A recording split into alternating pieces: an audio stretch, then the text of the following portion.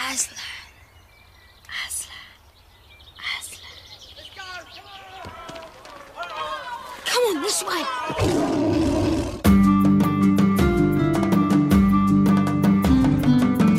Welcome to Talking Beasts from NarniaWeb.com, where we explore the world of C.S. Lewis and keep a watchful eye on the latest Narnia movie news. This is Talking Beasts.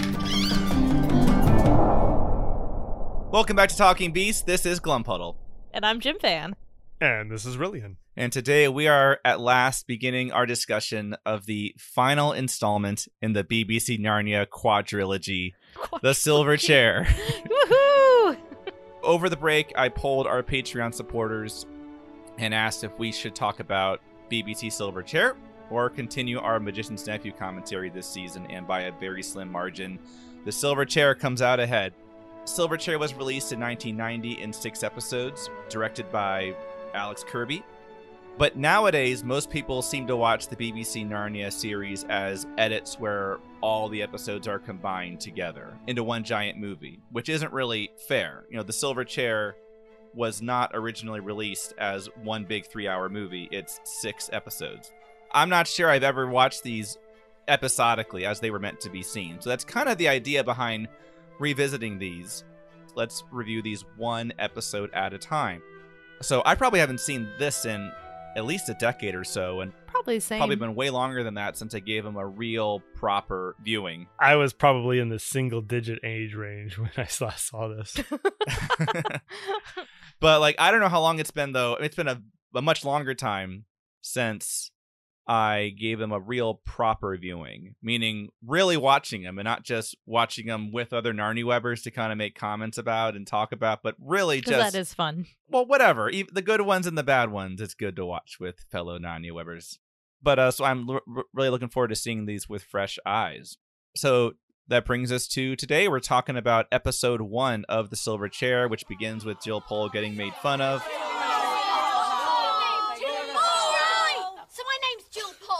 I thought this was supposed to be a modern school where everyone was tolerant and respectful of other people's rights. If I haven't even got a right to my own name.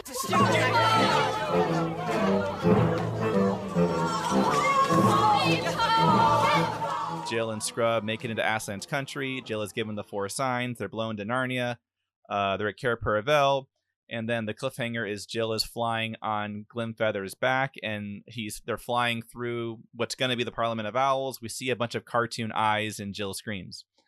Is the cliffhanger. It's a great cliffhanger. Episode 1 of Silver Chair. What did we think?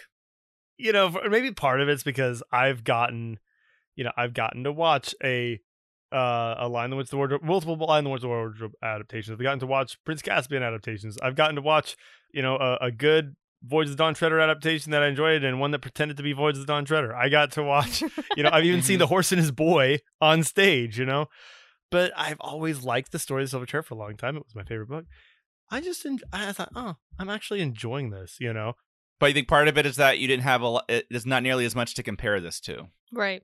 No, I just honestly, I was able to enjoy it, which is nice. And I also grew up on older stuff. I still watch older movies. And so I'm much more tolerant of older productions and just the things that come with them.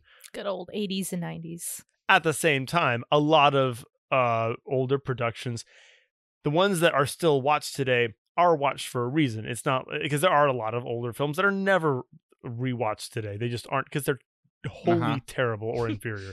But there are certain things in older productions that hold up and are refreshing. But I do think going forward, I'm going to be able to actually just sit back and enjoy this, which I actually enjoyed the Voyage of the Dawn Treader overall as well.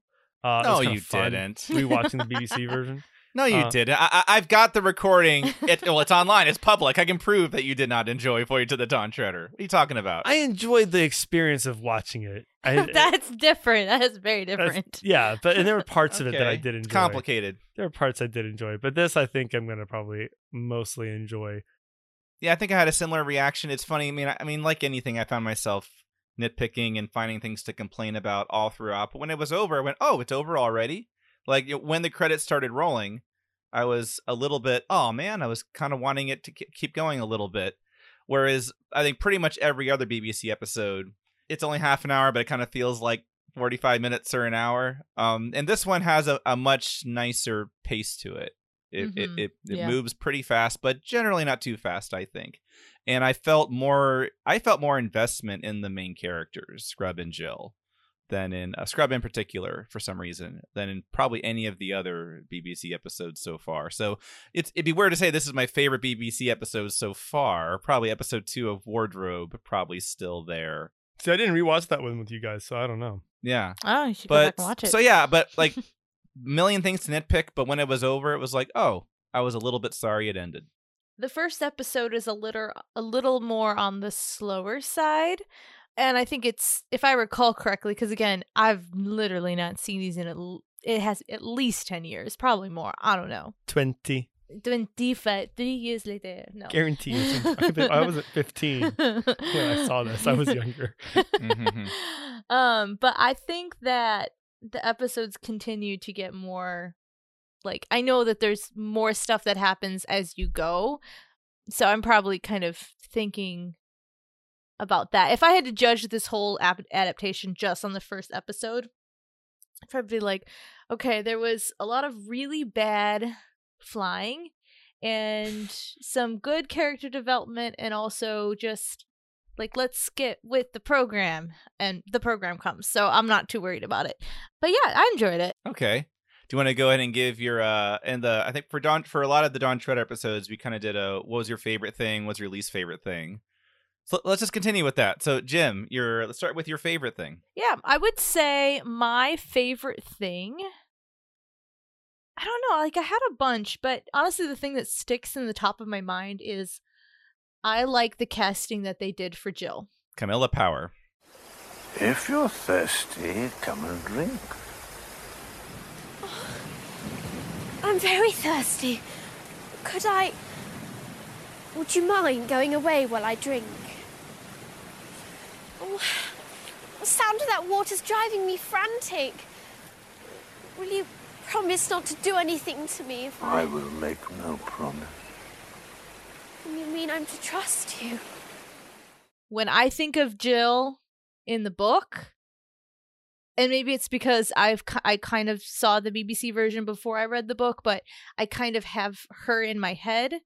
I think in some way, like, I think the dialogue is a little stilted, but I think she has, I don't know, she has a scrappiness to her that I'm like, I like you. I want to see you do more. I think so far it's a good performance. I think the Jill I see in my head from the book is a little more, I don't know, fragile. Like, I mean, really, the very first scene when the bullies are making fun of her, and she's like, you know, she stands up for herself and runs away, which I kind of don't see the Jill in the book doing that. And I would even tie that to the general sense of overwhelming despair you get from the book and being trapped in Experiment House and surrounded by bullies and authorities won't help you. It's called Experiment House. Yeah, I know. It's a terrible name for a school. It and is. then that sense of despair carries over into Narnia. I didn't really get that here. So I enjoy Camilla Power. Camilla Power. I didn't have a problem with her. I just think it's not the way I imagined Jill from the book for that reason. Things I didn't like. Worst thing. I think the pacing was a little, some scenes I felt like went way too fast, and others felt like they were going too slow. Like the whole thing on the cliff. Air quotes. Yeah, like that. Eustace falling off the cliff. There was none of the, like, the weight of it. There was none of the gravity. There was none of... Well, there was gravity. Ha ha ha ha. Haha, gravity. Well, there was sort of gravity, I guess. It might have been a little hill, like a little molehill that he'd been tripped over for all we know. Oh my god. You could argue, like, the way the special effects of him falling looked, I don't know, maybe there wasn't exactly gravity. I don't know. Who knows? But yeah, no, the whole scene, it was like a 5 to 10 second scene that carries none of the gravitas, the weight, the everything. I can't think of another word. But in the book, it's so much more impactful. You see his fear. He's trying to pull her back. She hesitates because she starts to get afraid herself. He yanks her. She resists because she's afraid. And then he falls over, so there's so much.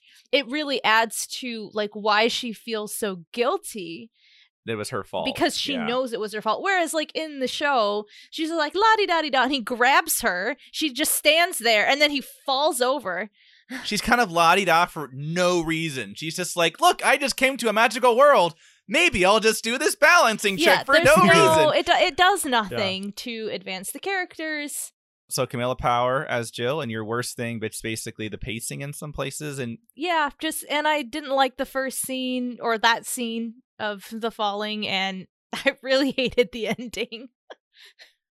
Oh, what with the cliffhanger? Yes. And very questionable physics with Jill being able to ride on Glimfeather, even though his wings mysteriously get 3 times bigger whenever he flies. All right, Rillian, your favorite thing about episode 1 of The Silver Chair? I guess I can just say in my breath and say ditto what Jim Fenn said. Why, thank you. I mean, honestly, I was watching it. It's always funny to me because I thought, because I kind of came into this with the expectation, well, my least favorite thing is going to be the terrible CGI, if you can even call it CGI. Mm-hmm. It's almost like they just, CGI. They just took some scissors, cut out the frames, slapped it on there with some, Elmer's glue. It was pretty or bad. The flying was pretty bad. And I thought, well, but at least I'll have like the dialogue from the book with Aslan and Jill and the good stuff. Which is my favorite scene in the entire series in the book. Yeah, and it's maybe one of the better scenes in the movie. I will see it, but if I still think that 6 episodes in, but honestly, really? Watching it, my favorite thing was Jill, followed by Eustace. The actors, I thought, they worked for me. I had a lot of issues with her performance when he falls off the cliff. I had a lot of issues with kind of, like you said, her kind of standing up to the bullies. It wasn't really, but it was a decent performance for what it was, right? It wasn't necessarily in keeping with the book, but I thought, it was actually kind of nice to see some actors that, kind of work for those roles, I feel like there's some of the better ones throughout the show as far as the kids go. Mm-hmm. I agree. For all the BBCs. And I do like the actress for Jill. I thought she's likable in the right ways. I thought she was believable for the most part. I can probably fault some of the writing as far as, a child actor can only do so much with some weak writing. I'm dying of thirst. She bends down to take like one sip of water. Oh, it's the best water I've ever tasted. Yes, I thought. But okay, I'm gonna tell you that I was watching this. I thought, okay, in my memory from being a kid, I remember that she's dying of thirst and she takes like a communion sip of water, and then she's like good to go. And I thought, I wonder if I'm remembering that correctly. No, apparently I was. And Cody pointed out that the book does say she didn't have to drink much of it to feel refreshed, but still, it does feel very comical. Well, BBC is known for adapting the books quite literally, so there you go. There you go. There you go. But honestly, the pacing, I thought, man, I feel like it, again, like I said at the beginning, I've watched older productions, and yes, sure, the cheesy graphics takes me out for a little bit, but I can work with it. But honestly, the thing that took me out of the movie the most and reminded me that I'm watching a movie was the editing and the pacing. And I'm like, holy cow, we're getting like, it's like, boom, thrown right into this awkward dialogue with Jill and Eustace and how they know each other and what's going on. Oh, them again.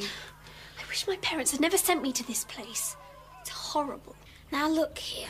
I'll go away and mind your own business. I should have known you'd be on their side. Is that fair?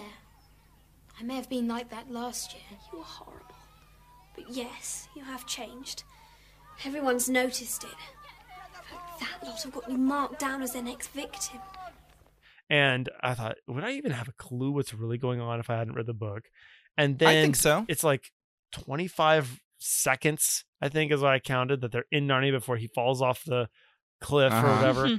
After a little montage of, look, grass. Yeah. Clearly this place is magical.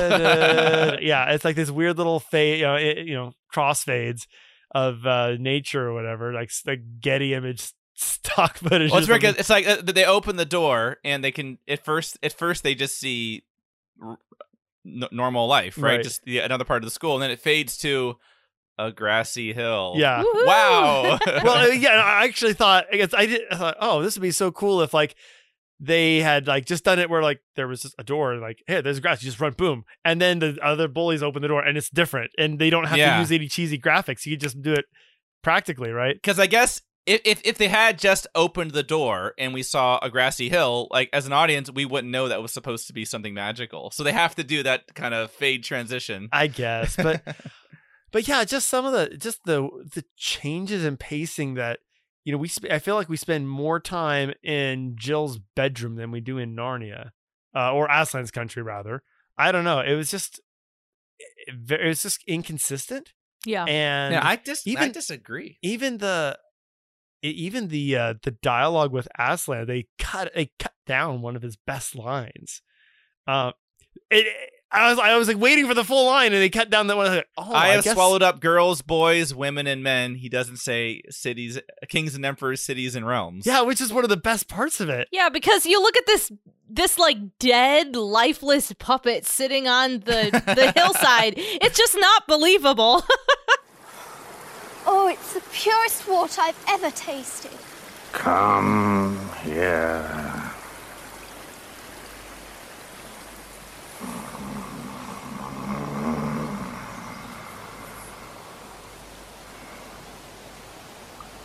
Closer.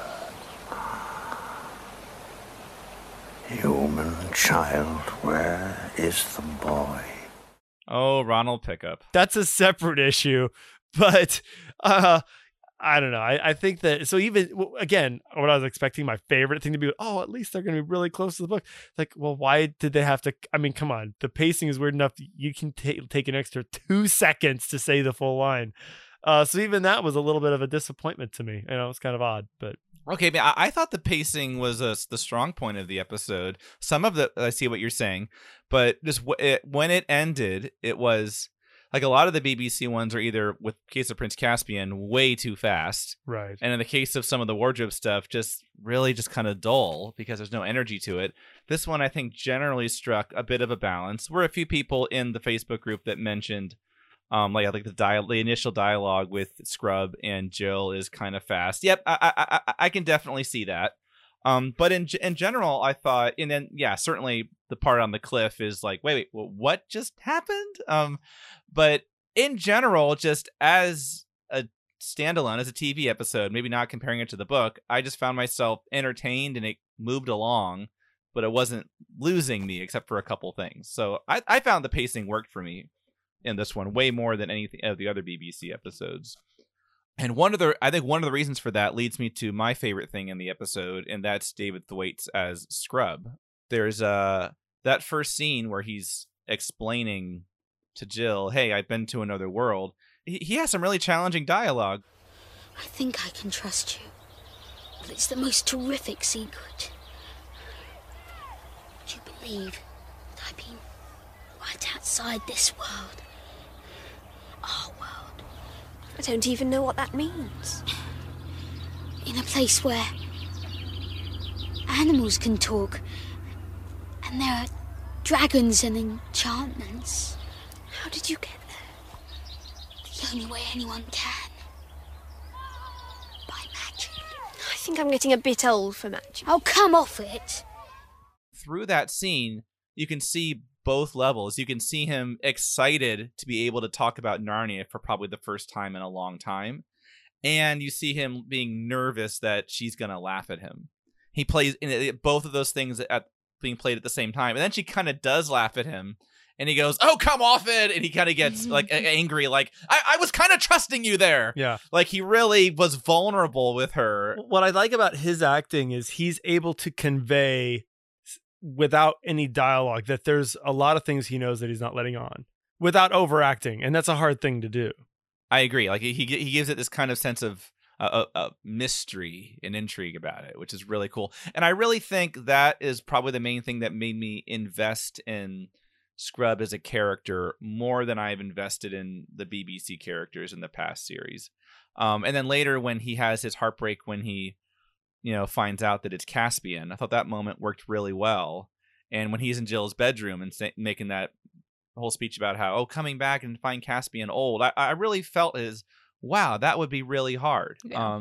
So David Thwaites as Eustace for me is the high point. And I can't believe you guys, I guess you've alluded to it, but haven't mentioned clearly the worst thing in this episode. He was sent by Aslan. Aslan! Tu-whoo! Tu-whoo! We've been sent to find the lost prince. First I've heard of it. What prince? You'd better speak to the Lord Regent. At once. Tu-whoo! Tu-whoo! What are to do? I can't think clearly yet. I never myself until the sun goes down. Glimfeather. Oh my gosh. Everything about him. I can't hate on Warwick Davis. I will absolutely hate on Warwick Davis. In this particular case, he was a fantastic Reapy-Cheep. He's a horrible Glimfeather. It's just not at all the character in the book, for one thing. But so yes, thank you for bringing that up, Jim Fan. I like how he does say, "I'll be back in 2 twoos." Tu-whoo. He just won and then he leaves. No, but literally, listen, like, why could no one tell Warwick that, look, I know in the book it says Tu-whoo, but that's just Lewis trying to write out an owl noise. Like, Tu-whoo, Tu-whoo. It doesn't just say Tu-whoo, Tu-whoo. It's so dumb. I would think if you hadn't read the book, you'd be going like, why does he keep saying Tu-whoo? Or why is that a thing? It's like the chimney sweepers in Mary Poppins. I'm going to harp on this for a second. This is a minor point, but I'm going to harp on this for just a second because I think it's a good example of reciting a story versus retelling a story. And yes. Don't just copy paste what's in the book. Think about what the author meant. Think about what is the author trying to convey here. And clearly C.S. Lewis is trying to convey an owl noise, not literally Tu-whoo. And even if they insisted on using Warwick's voice instead of just like adding an owl sound effect later, like, here, everybody listen, I am not an actor, but listen, Tu-whoo, Tu-woo. Even that is better than Tu-woo, Tu-woo. I mean, Tu-woo to you too. I mean, can you imagine if the actor who played Mogram went bark, bark, bark, bark, bark? That's kind of what it is. I think he did do that. He did. Oh man. The Glimfeather costume is not bad. It's not except bad. It's no bowling pin beaver, you know. No. I don't know. I felt like I will say the eyes were kind of a little, like the sockets were a little disconnected from the eyes. Like you can see there's a dude in there. when they cut to the close up and you can see it's his eyes, that's really distracting. But the costume's not bad. Going back to the voice, he also clearly sounds muffled. Like he's wearing a mask, which he obviously is. What do they call it when they just, because almost every movie does it, they re-record all the dialogue. ADR, yes. Yeah, why didn't they do that? Yeah, they did it with Aslan. I'm not sure why they couldn't do it with Glimfeather. But even the whole character in the book, I find Glimfeather, I imagine him being a lot quieter, and he adds a little bit of mystery. And of course, there's a comedy that later we find out that, well, the reason he seems so mysterious is because he was tired, because he's a night owl. But he adds this kind of, ooh, what's going on here? So I imagine him being a lot more subdued of a character, and here he's just it's just like, why is he doing that? What does this have to do? Oh, okay. Anyway, so undoubtedly, don't say anything about the Lost Prince. Fortunately, he's deaf and he can't hear me. Yes, that's right. He says it very late. He's like, don't say anything about the Lost Prince, and clearly Trumpkin's right there. And I know he couldn't hear, but still, you'd think he would make a slight attempt at. Now, and later, by the way, when he's flying from Jill's window to Scrub's window, he goes, Eustace, wake up! like clearly would wake everyone up in the whole castle. So at least it's consistent that Glimfeather is terrible at stealth and subtlety. I'll say that much. So for me, I thought, I'm sorry, Warwick, you were a fantastic Reapy-Cheep. He was, no, he wasn't Trumpkin the second time. No, Big Mick came back as Trumpkin. No. I was thinking Knickerbrick. He was a great Knickerbrick. Oh, yeah. Even though we've talked about maybe it would have been interesting to see Peter Dinklage and Warwick Davis switch roles there. But yeah, he was a good Knickerbrick. Yeah. They wanted an edgy Trumpkin, but yeah. I don't know. It is hilarious. Like, I think part of it, again, is that was the part I just remembered. Like, oh, yeah, this is going to be Glimfeather, Tu-whoo to you too. I think someone probably read it is like, oh, I guess everything he says has to rhyme. So, but yes, I did laugh. I'll be back in 2 twoos. Tu-whoo. Well, that's only one. Okay, so those are our best and worst. I've got a bunch of notes of things I want to talk about. You guys have anything you want to get into, or can I just? I think we covered a lot of stream it, away to be here? honest. Just go for it, dude, because I've got all kinds of thoughts on whatever that I'll just comment on. I make it up as I go. Okay. At the beginning, Jill is running away from the bullies, and some kind of teacher or authority figure stops them and says, "You should know better. I'm ashamed of you." Which book are we adapting here again? Like, isn't the whole point of Experiment House that the teacher and principals and such? Oh, I thought you were going to say, and then this guy apparently just turns them loose again. Yeah, it's like true. 5 seconds later, they're back at My it. point is, isn't like, it's a good example of how, again, one of my major objection to this episode would be it doesn't set up the despair of the Experiment House and the despair of Narnia properly. But here, it's like, the whole point in the book is that even the teachers are kind of on the side of the bullies. Jill and Eustace have no one to turn to. Right. Well, they would never tell someone to be ashamed of themselves. Like, that in and of itself that would never come out of their mouths, because there's no concept of shame. It's just, there's no right and wrong. Yeah, there's no right or wrong. Well, and I think what you're hitting on is the view you kind of get going into this is that, oh, things are whatever at the school, but she just hates it for whatever reason. And Eustace just hates it for whatever reason. And yeah, it doesn't set up. No, actually, it's a really terrible place. And even in Narnia, you're kind of like, the way that they set up Narnia, it's like, oh, there's like, nice costumes and trumpets, and like, the king's sad, but other than that, things seem to be going great. And they don't set up the situation in Narnia really. There's no, oh my goodness, I really hope they succeed at finding the lost prince. Yeah, we haven't gotten. There's no gravity to the quest, except that Jill has been told, don't forget the signs, don't forget the signs. But that's it. There's a really interesting line. I think it's just as Glimfeather comes to her window where she says something like, I think Glimfeather says, do you want to really go on this quest to find the lost prince or something like that? Are you serious about this? Oh, Mr. Glimfeather! Tu-whoo! Lots to do if you're in earnest about finding the prince. Oh, we've got to be. I wouldn't care to get on the wrong side of that line. Then you must come with me tonight. Jill says, yeah, I wouldn't want to be on the wrong side of that lion, which is not a line that's in the book, but how do you guys feel about that? I thought that was an interesting line about Jill being mainly motivated by fear of this scary lion. Now, let's set aside the issue of how scary is the motionless puppet voiced by Ronald Pickup. Let's set that aside. Philosophically, Jill is motivated by fear. How do we feel about that? I don't think that necessarily is against what it is in the book, because I agree. She doesn't fully grasp who Aslan is. She takes him seriously. She says, yes, I'll do the quest. Yes, I will remember the signs. But a lot of it is from her guilt, because she knows it's her fault. She has to go after Eustace. There's a respect for the lion, but there's not that faith in the lion and who he is and what she doesn't know him. Yeah, so she doesn't know him. So yeah, it makes sense. He seems like he's really powerful, and he told me to do something, and I'm gonna do it. But like, she knows that he is a lion, but she doesn't know that he's good yet, if that makes sense. Sure. She's pretty sure he's not safe, but she has no reason to believe he's good. I didn't really like how the line was worded, but I don't disagree with the sentiment, because one thing I was thinking about, which I thought they did emphasize in the show, which is consistent with the book, is you do reflect as the audience. It is impressed on the audience. The plan was Aslan brings Eustace and Jill there, and Eustace takes kind of a leadership role, because it's his friend. He understands it. He would help remember the signs, and they were both going to get the signs, and everything would have just gone a lot better.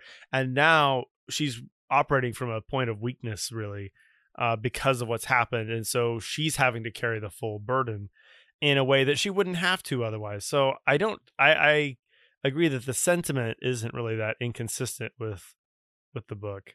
Yeah, I think she just met this lion. Her first impression was, is he going to eat me?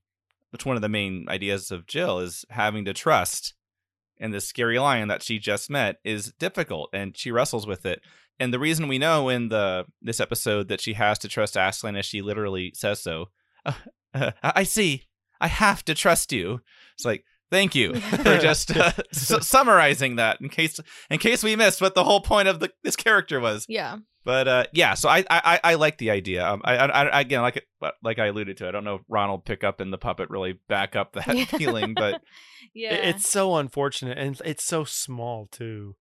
Yeah, when you see them both together, it's sort of sad. Also, because like from that one silhouette shot, which I visually I really liked, where the sun's like in the back set. It's a very cool shot. It looks like a real lion in that shot, and the dialogue, having some of the dialogue from that perspective really worked.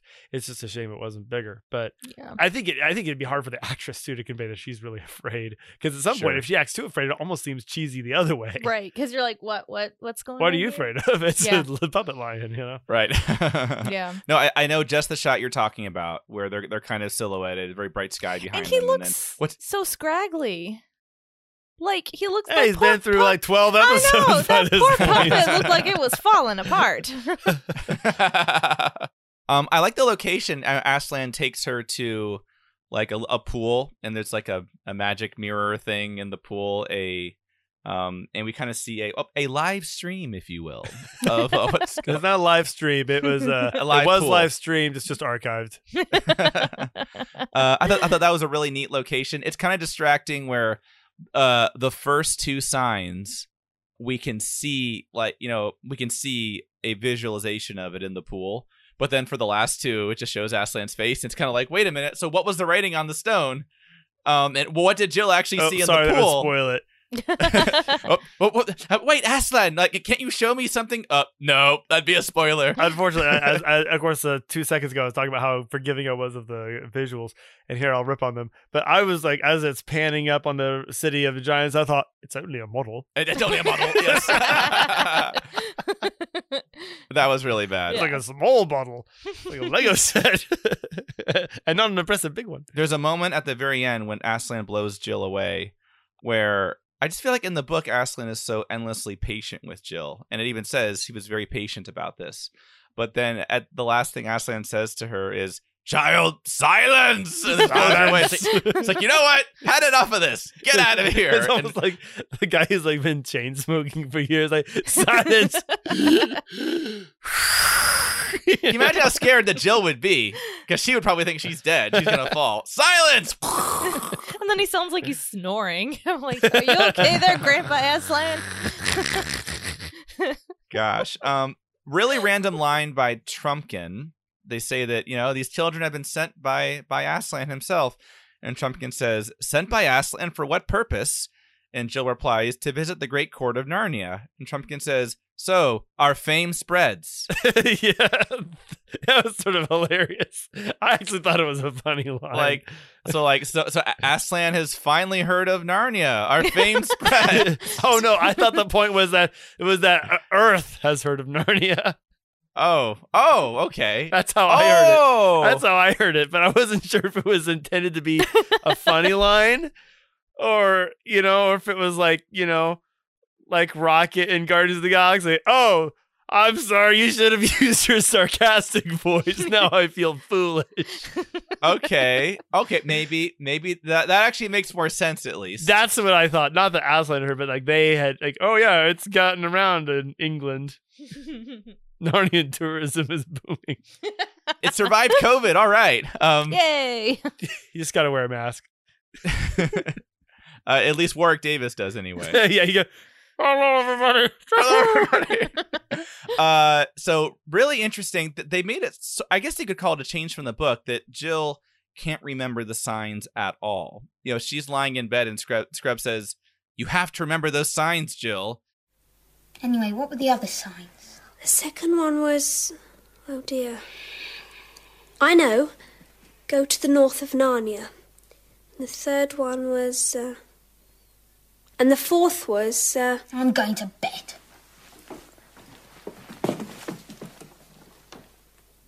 Oh, you've got to remember those signs. I'll try. I'll concentrate. I will remember them.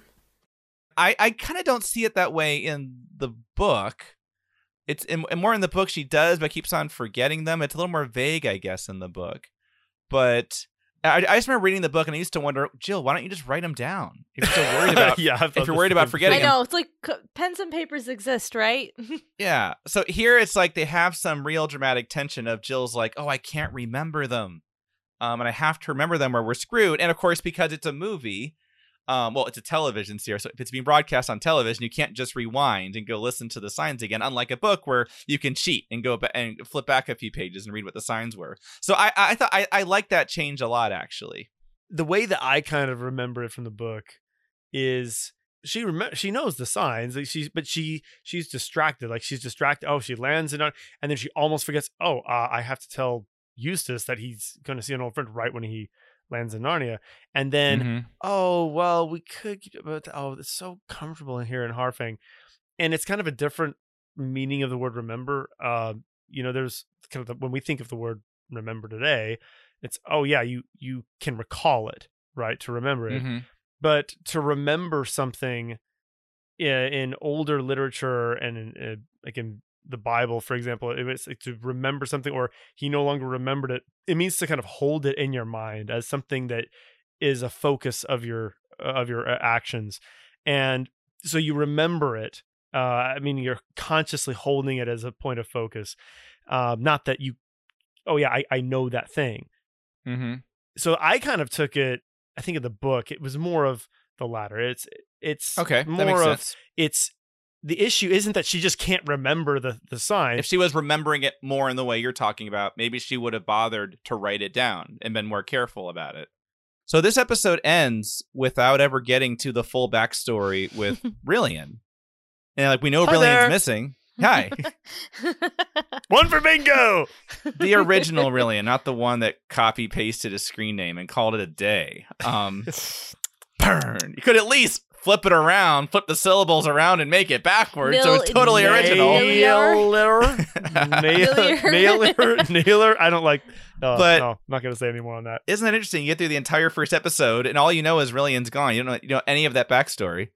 I think it kind of gets to the Silver Chair. One of the problems of adapting the Silver Chair is how much backstory there is, even with the situation at Experiment House, even with Scrub used to be a certain way, and now he's different. Even with the door they go through, usually it was locked, but this time it's unlocked. And all those things you can squeeze into a book. You can have these like little quick asides and have the sense of history, whereas in a movie it's a little trickier, I think, to get all that to naturally come out. I think it's sort of interesting. This is sort of a comment on really the general story, not the adaptation of the BBC. But I always kind of wondered, well, why didn't Aslan just give her the whole story? Aslan he had all the time in the world there. He could have just told her what was going on. Well, for that matter, he could have gone and rescued the prince. Exactly. You know? Exactly. Yeah. So as I'm sitting here and I thought, well, why didn't he just tell her more? Or even tell her, by the way, it's this really is this one guy you're gonna meet. This is what he looked like. He's gonna have this weird mask on, but in the BBC adaptation. But because if she thought the prince was a guy, if she knew it was a guy in a mask, she might have seen Glimfeather and said, "Prince, my Prince William." Anyway, but it would have been confusing. But it's interesting that he wants them. He tells her he wants them to get help. He wants them to find good help. And of course, he wants them to go on this journey, and but it is sort of an interesting aspect of the story of Aslan has a plan of how he wants things to progress. Mm-hmm. Yeah, because he's got those 4 signs, obviously, so he's got a certain way that he wants us to go. But and they do end up finding good help through the owls, but it's just it is interesting. Because it seems almost like, I think initially, Jill has something she has to learn. Initially, it seems almost like a plot hole. Like, wait a second, like, why wouldn't he just explain that? Actually, there's a reason he doesn't explain it. No, because I think it's about Jill. Jill's got something she's got to learn. She's got to learn. In the book anyway, Jill doesn't have anyone in her life that she can trust. There's no one in authority at school. They're all corrupt. She doesn't have any friends, apparently. Only human character in the series whose parents are interestingly never mentioned. There's no evidence of her having anybody in her life that she can trust. And so to me, this is about her journey is about regaining the ability to trust again. And Aslan's giving her these 4 signs and saying, trust me, and it'll work out. Yeah, it's about faith. She has always struck me as the kind of person who she has to take care of herself because no one else is going to. Exactly. But got to the end of episode 1. We don't have Rillian's backstory. We also don't have Puddleglum yet. Dun, dun, dun. Who's that guy? Yeah, we will see. Yeah, my favorite character is Glumpuddle. Puddleglum. Oh, oopsie. There's your first one. I need my bingo card. So I'm looking forward to really getting fresh eyes on Tom Baker's portrayal of my favorite character in the entire series. So yeah, well, that's the problem because I remember him being my favorite part of this movie. So we'll see. I'm going to go in with an open mind, and we'll see. Tune in next week. Tune in next week. Next week. Next episode. Tune in for the next episode. Sometime in the future. We hope you enjoyed this episode of Talking Beasts, the Narnia podcast. Visit narniaweb.com to join our community and stay up to date on the latest Narnia news. Please post a comment below or in the Talking Beasts Facebook group. Special thanks to all of our Patreon supporters, especially our Knights of Narnia Web. Until next time, further up and further in.